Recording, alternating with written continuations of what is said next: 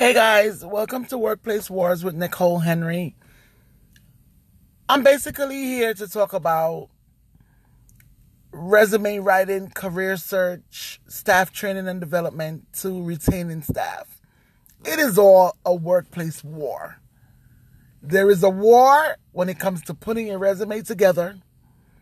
And then there's another war when it comes to getting somebody to call you back from your resume submission. Then when you get into the workplace, there are tons of issues that need to be addressed, and no one is addressing those issues. We're also talking about the war of deciding whether or not to stay with a job you love or stay with a job you hate.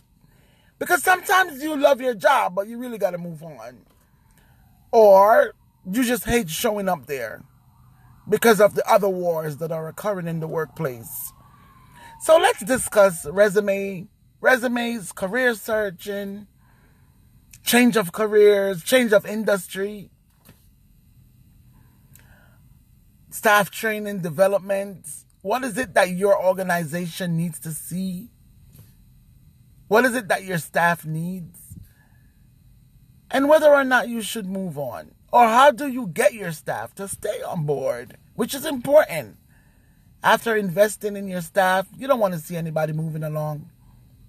So how do you get your staff to stay?